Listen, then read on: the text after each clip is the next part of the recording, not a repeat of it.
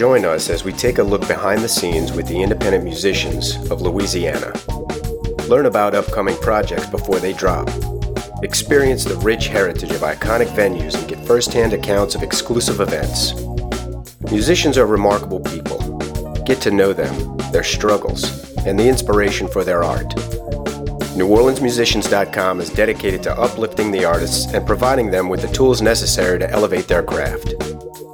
We shine a spotlight on them, as well as highlight the music scene and educate everyone with our interviews, album reviews, and music scene news.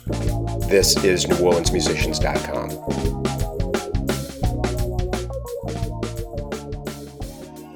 All right, so you've recorded for 6 labels. You've played on 4 continents. You've served 27 years in the military. And you've earned 3 degrees, and you've taught music for 6 years. So we've got plenty to talk about, but what I would like to do is to go back to your childhood and kind of gain an understanding of how these things that we don't know about shaped who you are today. Well, I grew up in Oklahoma, and my grandfather and grandmother were professional orchestral musicians. Mm-hmm.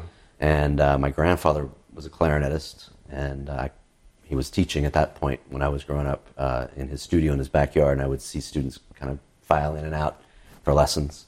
And at some point, when I turned 6 years old, he said, "All right, it's time for you." So I started playing clarinet, studied with him up until I went into college. Yeah.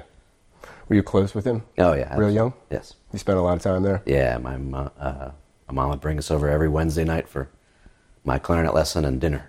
Yeah, that's nice. Were you curious about the craft before he suggested that you pick it up? Yeah, absolutely. I really wanted to get in to take lessons, seeing all these kids coming in and out of his studio, and so I was chomping at the bit, and he finally gave me the go-ahead. It's a way to make Papa proud, too, huh? Yeah. That's cool. And how did it progress? How long did you take lessons with him until you kind of broke out on your own? I studied with him until I went to college. Oh, wow. So I don't know what the math is there, but went to University of Oklahoma for my bachelor's degree in music education, so started studying with a different teacher at that point. Yeah. Did you feel prepared for class when you got there? Oh, yeah. How good of a job did he do? Excellent. He was the premier teacher in the Oklahoma City area. Oh, okay. For woodwind, all woodwinds. Lucky you. Yeah, absolutely. I've discussed this with many bands. Genres come into play when we're speaking about people, how they learn to play in the first place and what they choose to play as a result of maybe their upbringing or their interests, things like that. I would imagine that genre is even more so important in jazz, especially when you're playing the clarinet, because you're probably learning jazz standards in the very beginning. It's kind of, did he organize that for you in your mind as a child while you're learning to play? Like, this is a traditional swing jazz, and this is, the big band jazz. How did you come to find out, I guess, the different areas of jazz? Well, my grandfather was strictly a classical clarinetist. Okay. So I didn't really start playing jazz until I got into high school, and we had a pretty successful high school jazz band in my school. Yeah. And so I was curious about it at that point. A lot of my friends were in the jazz band. Of course, clarinet's not really typically in the jazz band, in the traditional big band. And so I wanted to play, but there wasn't an outlet. And so I formed a little traditional jazz group myself and started learning myself. My grandfather gave me a book on Dixieland. I think it was called Dixieland Tunes or something like that. I was going to ask how he felt about it. Yeah. He never played jazz and never improvised, but I think he was certainly supportive of me doing it. Yeah, that's good. I don't know really what he thought about it and about jazz per se. I don't know that certain he heard me play jazz, but I can't think of a time where he did, but he certainly heard me play classical music. Yeah. When I was growing up and in college. Looking back, do you feel like there's a preferred order of things? Like when you're starting out should they stick to classical and then transition to something more freeform like jazz, or does it matter, do you think? Well, I guess there are arguments on both sides of that question. So, speaking from my perspective, being classically trained, I always strive to get a great clarinet sound when I play, and my technique is, fundamentally sound because I've put a lot of time in the practice room. Yeah. And then you veer off into jazz, and those elements transfer over. So, but then on the other side of the coin, like the early jazz players had no training whatsoever. They just picked up these instruments and they started playing. So, I don't know. Do they use their ears more than I do, and I use my brain more than they do? I don't know. Sure. Yeah, I don't know that it matters, I guess, as far as curriculum, but I think on the top end, when you reach a point in your life where you start to compose your own music, it can be heard. Your influences can be heard. Sure. So your background before that moment kind of bleeds through. It doesn't matter what style you chose to write it in right now, but some of the other style will bleed through. I think that's what makes people unique, and their compositions unique. So you played in college and on the side. So you were with the school band and you had your own band? That was when I was in high school. So okay. Yeah, so I had I played in the band at high school, and then started this traditional jazz group, and then I went to college and studied music education was my degree, but I studied classically in college, and then I started branching out and playing saxophone in the jazz band there. Yeah. Now, didn't you minor in Latin studies? For my doctorate degree, yeah. Oh, okay. Yeah, Latin American music history. Latin American music history, yeah. Okay. What was the attraction there? Well, Catholic University, where I earned my doctorate degree, is one of about 3 universities in the United States that have a Latin American program for music. So it was a unique element of the school there, and I really thought it would be interesting. You could get a minor, which I didn't even know existed for a doctorate degree, and so I looked at the requirements for it, and it was an interesting track. So I basically catered all of my recitals towards Latin American music. This is all classical, no jazz until my final project, and had a really great Latin American teacher there, so I took a lot of history courses from her and learned quite a lot about classical music in Latin America, which I really hadn't been exposed to in my bachelor's or master's degree. Right, sure. And so I guess it was a plus. You enjoyed it. Absolutely. Did it, I hate to use the corny term, but did it sort of expand your horizons in the field of music? Did you find yourself kind of playing with a different flair or a different flavor? Well, it's interesting. The classical music from Latin America was really highly influenced by Europe. So, so the governments from those countries down there would send their top composers back to Europe, to Paris or to Italy or England to study, and then they would come back, and a lot of those composers sound very European from that era. That's interesting. So some of the pieces did introduce things that we would describe today as perhaps clave, but back then they weren't thinking about that. They were using their indigenous rhythms and incorporating that into their classical music. Thinking of Guastavino, for instance. Okay. That's a composer. I played one of his pieces, and it definitely had at this juncture in my life, I would consider it a clave, what he was using, but completely classical. You wouldn't hear that clave rhythm necessarily unless you were analyzing it. Is the Latin American sound more prevalent when you get to jazz, even traditional jazz? This jazz in my mind seems more freeform than classical music. It's not to the grid as much. I don't know how to really phrase it. Yeah, so early jazz was drawing heavily on the forms of European music. And so the early jazz, and even before jazz with the ragtime music, those kinds of pieces, although they're using slightly different harmonies, they still sound pretty structured. and using those same forms that the European classical musicians were using. And then it started to break away from that and become a little more, like you say, free form as it progressed throughout history. How did all this influence you moving forward? Did it change what you thought you might want to do with your life, or did it change your own compositions? You mean learning about Latin American music?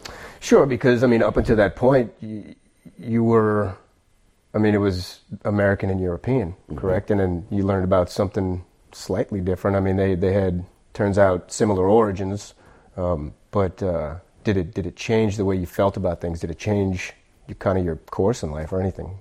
I guess it expanded my repertoire a bit, and it's opened up some doors to, for instance, I'm doing a presentation in January about the history of the samba, which was the subject of my dissertation. Awesome. And so, yeah, I think I don't know that it really changed what I'm doing per se, but it has changed some of the presentations that I'm doing and some of the music that I play. I play more bossa nova now than I did prior to my studies. Sure.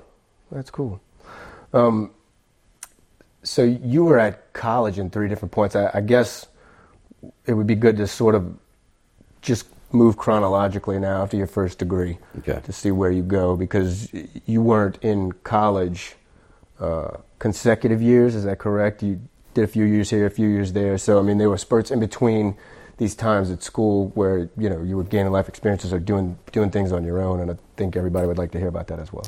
Yeah, so I did my bachelor's degree at the University of Oklahoma in music education, and then directly after that I went to Louisiana State University and earned my master's degree in clarinet performance. Okay. And then I entered the United States military music program, and I played in the Army band in Atlanta, Georgia for 4 years, and at some point in that 3rd year I auditioned and won the job at the Naval Academy. So I switched services and went to the Naval Academy Band in Annapolis, Maryland, and played there for 16 years until I retired. But while I was in there, the military has great benefits, educational benefits. So I was able to earn my doctorate degree towards the end of my Navy career at Catholic University in Washington, D.C.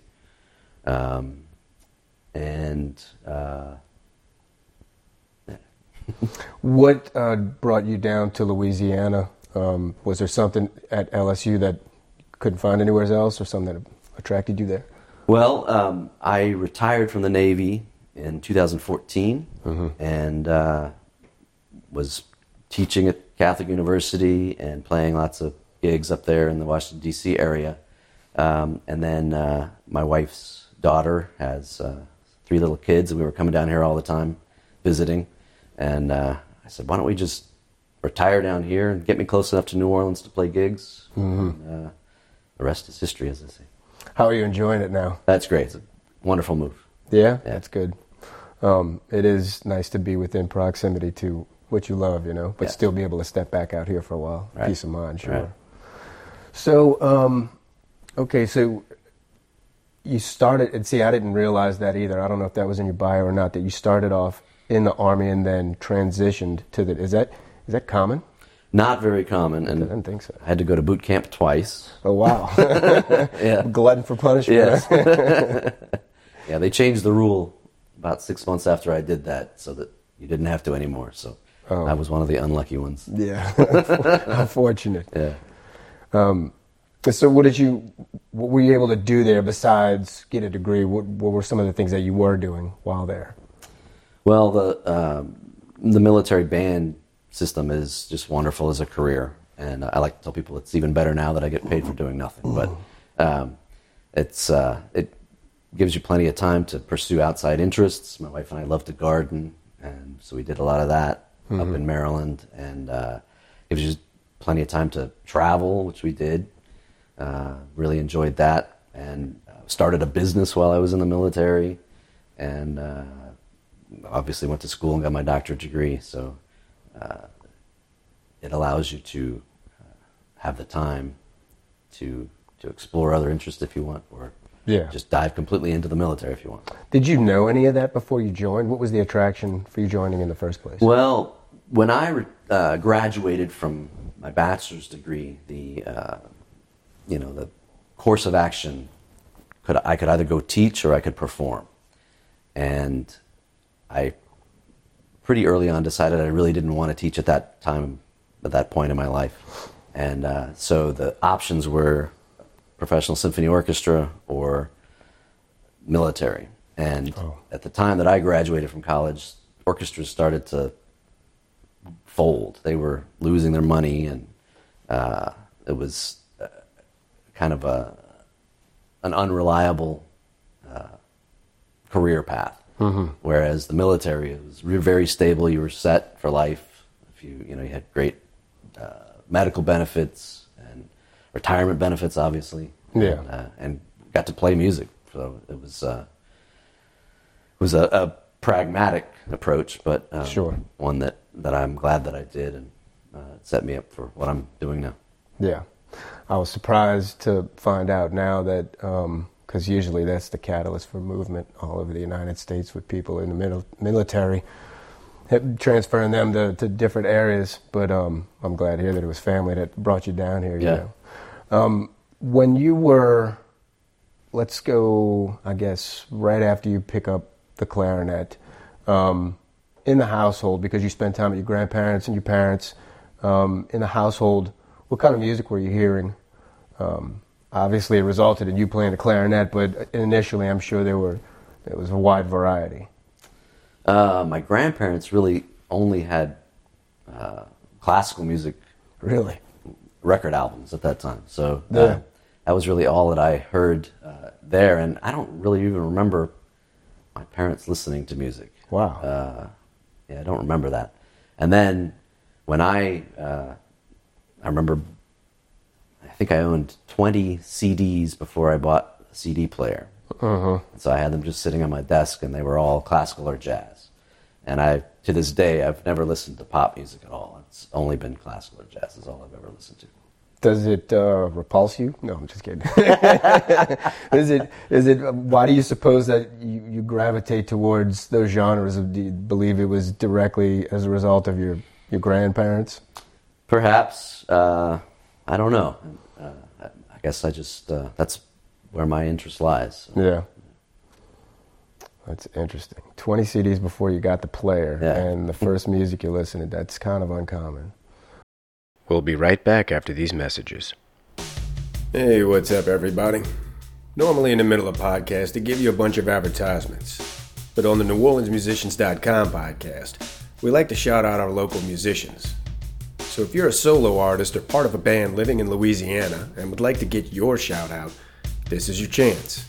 Text 504-708-4923 or email us at neworleansmusicians@gmail.com. It's 100% free, it's easy to do, and it puts your talent in front of a large audience. So once again, that's 504-708-4923 or neworleansmusicians@gmail.com. I look forward to hearing from you. And now, back to our show. I guess I should ask you, because I wouldn't have any idea. When do you start to see the dynamic? And I sort of touched on this earlier, asking you kind of what your grandfather instilled in you as far as the divisions amongst classical and jazz, and within classical. When do the dynamics start to really play a role in your life? Because you started playing really early, actually physically playing instead of just listening to it. So mechanically, you had to be aware of this at some point in time. After getting the technique down, you know what I mean? When, at what point in your life did it start to impact you? Or did you start to realize that there might be one set of mechanics, but there are different ways and different styles within these genres? Do you understand what I'm saying? I mean, you'd have to be a little bit further on down the road. Yeah, I think so. I think the first inkling of that would have been in high school when I started to play jazz, because, like I said, I was never taught jazz by my grandfather, and don't remember listening to jazz with him. But having that influence with my friends playing in the big band, at the school, I became interested in it and started kind of, really, in jazz, I'm mostly self-taught. So I started kind of figuring out what they were doing by listening to some recordings and playing along with recordings and that kind of thing. So I think that's probably the first inkling I had of a different way to play the clarinet. Right. And then into college, you start hanging out with guys, make bands, form bands, and they're maybe more interested in more modern jazz than anything I'd played before. And so I kind of picked some of that up, starting to listen to more modern players, and then you realize that there's other styles of playing within a particular genre. And then when you get more into classical education, you find out that music written in 1820 sounds completely different than music written in 1920. Right. And so even there are different styles of playing within the classical genres. Yeah. Did it feel natural, or how did it feel to you to play a different style for the first time? Because you pretty much discovered it and started playing it at the same time. Mm-hmm. It's a long time ago, but to remember. But I think it's just a different style of playing, and it's always exciting if you do something new. That's probably what I was feeling at the beginning. And to this day, when I improvise, I really have a sense of kind of working out a puzzle. So you have these elements within music, and you're looking at a chord change, and you can play certain notes within that chord change that'll sound good, and then it has to progress to the next chord. And how do you make that happen that's both musical and intellectually interesting? So sure. I had interviewed a sax player, and he had started out with school bands. He actually grew up in Norway. They're not affiliated with the schools, but they're extracurricular. So a lot of the kids would volunteer, and he, like his friends, would go volunteer. But at any rate, he learned from sheet music, and he felt like when he was able to, years and years later, get on stage and improvise, it was just like breaking out of the mold, And for him, it happened later on in life, so I'm sure the memories were fresh in his mind, but it seems like it's a notable event in someone's life, because you're taking something that you already have learned but applying it in a completely different manner. Exactly. Yeah. So you are able to play on different continents through the military, or how did you end up traveling the continents and playing? So all of the military bands have slightly different jobs to do. And I was at the Naval Academy for most of my career, and that band's job is really to support the Naval Academy. So we would do run-out concerts to New York and Virginia, but other than that, really didn't travel in the military band. Mm-hmm. So my traveling would be, personally setting up a concert. Oh, okay. Here or there, over the years. Wow. What, out of curiosity, what is the Naval Band doing, like when you say it's in support of the Naval Academy or the Navy, did you say? Well, both, really, okay. But stationed at the Naval Academy. So we would perform functions there. So we had a concert band. We'd play concerts in the summer twice a week, and in the winter twice a month. Mm-hmm. And then we had a marching band that would support parades at the Naval Academy when dignitaries would arrive, or when the students there, the midshipmen, would have their parades. We had ceremonial bands if there were military retirements or promotion ceremonies. Had smaller groups like a woodwind quintet, brass quintet. There was even a rock band attached to our band they actually did tour the country, but the part of the band I was in, we really didn't tour much. So it was basically within proximity to the academy, or I guess an installation in the area? Mostly at the academy, yeah. Okay. And then while you're doing that, did you travel, or that came after you retired? While I was in the service, we traveled. We went to China and went to Europe. And you traveled with them some to play? No, that was privately. So okay. So when the band would be on leave, on vacation, gotcha, then my wife and I would go set up things to do other countries. How did that go for you? Because that, I mean, did you learn from somebody else doing that, or you just kind of figured it out on your own? Just figured it out. Yeah, you have certain times you can take off, and so would do that. Yeah. And you were performing? Most of the time. Sometimes, yeah. I mean, sometimes we would just go for a vacation. But I got you. Yeah, I was kind of touching on how it came that you were performing in other countries. Was it based off of the idea that you were playing in the military band, but you're saying that was proximity? You were saying you did that while you were here, and then performing in other continents was all you were doing. It was kind of like on your own type of thing. Yeah, I would reach out and set up a concert here or there, yeah. Sure. I mentioned earlier that my wife and I started a business, so that was the impetus for the China visit. They had heard about us through our business and invited us. So we went to a music festival and played there. And cool. Then what else did we do? Well, through the International Clarinet Association, which I'm a member of, I played several times in Europe while I was in the military for their convention. That convention moves around every year to usually I think 2 years in the United States and then 1 year somewhere overseas. And then there was a European clarinet festival that I went and played. Actually, I played in uniform on that one.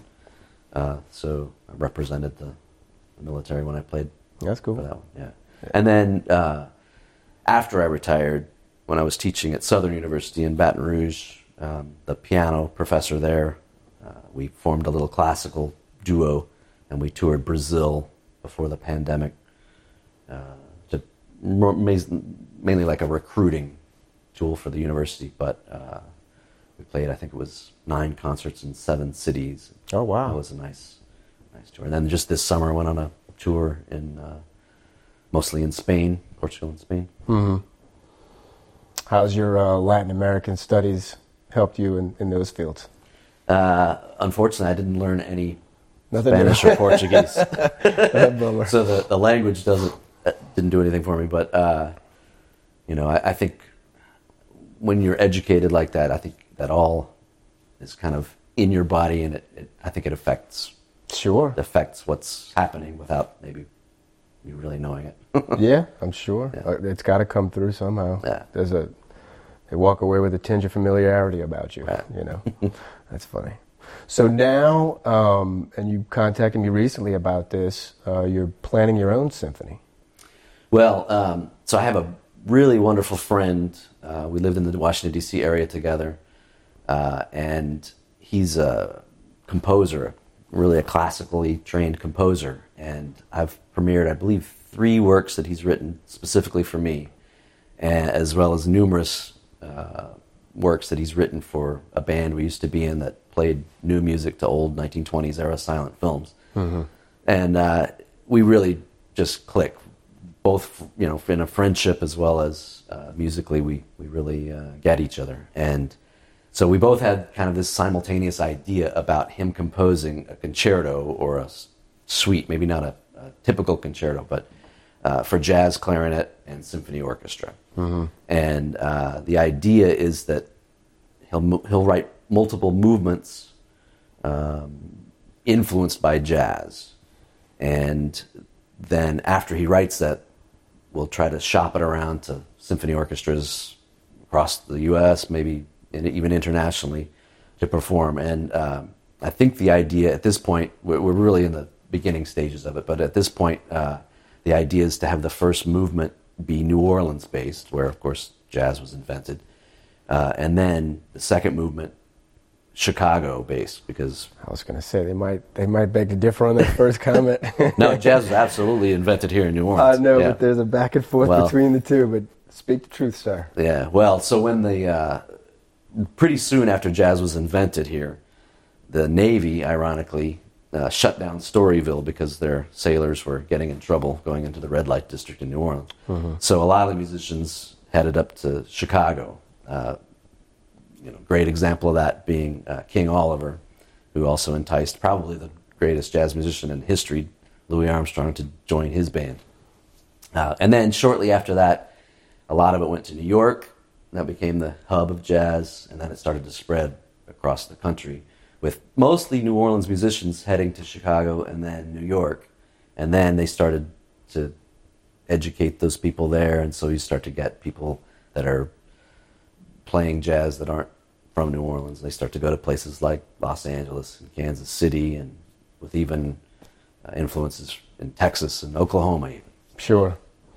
That's so fascinating. I wonder if migrations like that cause their origin to be more significant. Like maybe in a time before all of these New Orleans musicians were headed out to Chicago, maybe not too many Chicago musicians played New Orleans. I mean, how was the flow between, was New Orleans on the map, so to speak, as a stopping point for musicians before that happened? Do you know? Well, certainly New Orleans was a major city early on in the history of this country, and I can think of a pianist from Latin America named Louis Moreau Gottschalk, who toured New Orleans many times, playing classical music. He wrote classical music, but with that kind of Latin American rhythm in his classical music, like we talked about earlier. Okay. And so, so certainly New Orleans was one of the big cities in the United States for musicians to tour to. And I don't know about the interaction between Chicago and New Orleans per se, but certainly New Orleans was definitely on the stop for musicians. Sure. Early on. How did you feel about that moving here? I mean, you moved here because of family. It wasn't a musical focus, but did you feel like you were stepping into a playground, so to speak? Well, it was part of the decision, I think, was to be in a city where music is so important. Sure. So I could continue to work. Did you? How much did you know about it before you came here? Did you find yourself researching the roots, or basically, what am I getting myself into by moving down here? Well, before we decided to move here, I actually had an agent up in the Washington, D.C. area, and when we had come to visit family on 2 occasions, he had booked me down on Frenchman Street in New Orleans. So I knew that what was going on down here, and knew that it was a city, probably the best city in the United States to work as a musician, as far as the number of opportunities that there are. Sure. Just on that 2-block section of Frenchman Street, there are 11 clubs that present music every day. So. I really love Frenchman Street. Yeah. Has being down here, I guess, has it had anything to do with you and the friend writing the concerto? Has it influenced it any, or is it just something that you always had in the back of your mind? I think it was probably influenced here because I just came to the idea not too long ago and talked to him about it, and he said, "It's funny you bring that up because I had a similar idea," and so we've been in communication trying to figure out how to make it happen. Yeah, you were talking about it earlier. Is it something that the both of you have had to kind of educate yourself on the process of during it? Well, like I said, shopping it and things of that nature. Yeah, absolutely. This is completely out of my wheelhouse. So I'm reaching out to friends like you about, what do I do next? And so, I mean, the composing part is what he does for a living. So he's got that figured out. And now it's up to me to try to figure out how to make the nuts and bolts work to be able to actually present it somewhere. Yeah, that's a big undertaking. I have faith in you, though, man. You plan your own overseas tour. I think you can do this, You said that you were going to try to shop overseas as well with this? I think it's an idea that's viable. Honestly, Europeans seem to like jazz more than Americans do nowadays. So it might be even easier to perform over there than here. We shall see. Yeah. You are in the process of organizing this in such a manner to where people can donate to help this thing come to fruition. Is there enough information on that out there right now that you can tell these people? Yeah, I'm exploring that right now, and I think I found a nonprofit that I can hook up with so that donations can flow through them, and anyone who donates can use it as a tax write-off. Sure. But we're also exploring other ways to raise funds, like maybe a GoFundMe campaign, or I met with another man a couple of weeks ago who had some connections with donors, so we'll see how that works out. Sure. I guess generalizing, what are some of the costs incurred in a project like this? Well, first off, you have to pay the composer to write, which is a significant fee. That it's going to take him about 3 months, he thinks, to complete. Wow. To complete this of solid work, just working on that project alone. And then I have to try to find an agent that works closely with symphony orchestras to convince the orchestras to perform this work. And in my mind, I also have an educational connection to it. Most symphonies will have a lecture, usually by the conductor, before the concert. And my idea is to offer to talk about the history of jazz to their audience before we play the concerto. This is something a conductor normally does? Conductor normally does that. Okay. Yeah. Sometimes a composer will, if they're premiering a work of the composers. I got you. Yeah. So the people coming to the concert can come an hour early and hear a little presentation on what they're about to hear. Basically. That's nice. Yeah, and it's very effective. And then, also educationally speaking, if we're moving around playing in different cities, my idea would also be to hook up with schools in the area during the day and give them basically a history of jazz also at the same time.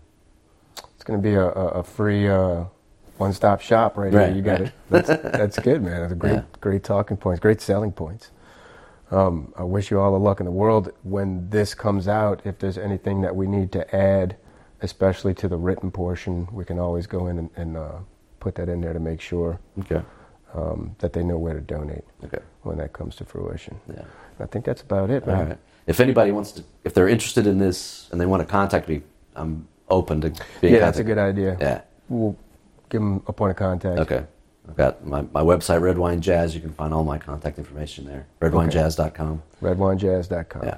I've been there. Actually, that was the first thing I looked at when we first started talking. I really liked it. I was able to navigate to exactly what I wanted to hear. He's got tracks on there, y'all. He's got a lot of different packages for sale, and the bio, pictures. It's really well put together. And I'm one of those rare people that actually updates my calendar regularly, so you can see when I'm playing and where I'm playing. Okay, so it's like they're talking to the real you. Yeah. All right. Well, thank you, man. I appreciate this. Thank you. Good to talk to you. Hey, this is Levi from Miss Flair, Southern Brutality 1016. Look, man, we all start off as jam bands. Get together, we push our souls all throughout the speakers, man. Simple as that. The connections that we form with our crowds and following is nothing like any other. We'd love to have you back. Click that old button, show your support, or you can check us out at Buy Me a Coffee. Black Lives? Black Lives? Oh, I'm sorry. Buy Me a Coffee, Backlash. That's Buy Me a Coffee, / New Orleans Music. I said, Buy Me a Coffee, / New Orleans Music. I have spoken. Yeah.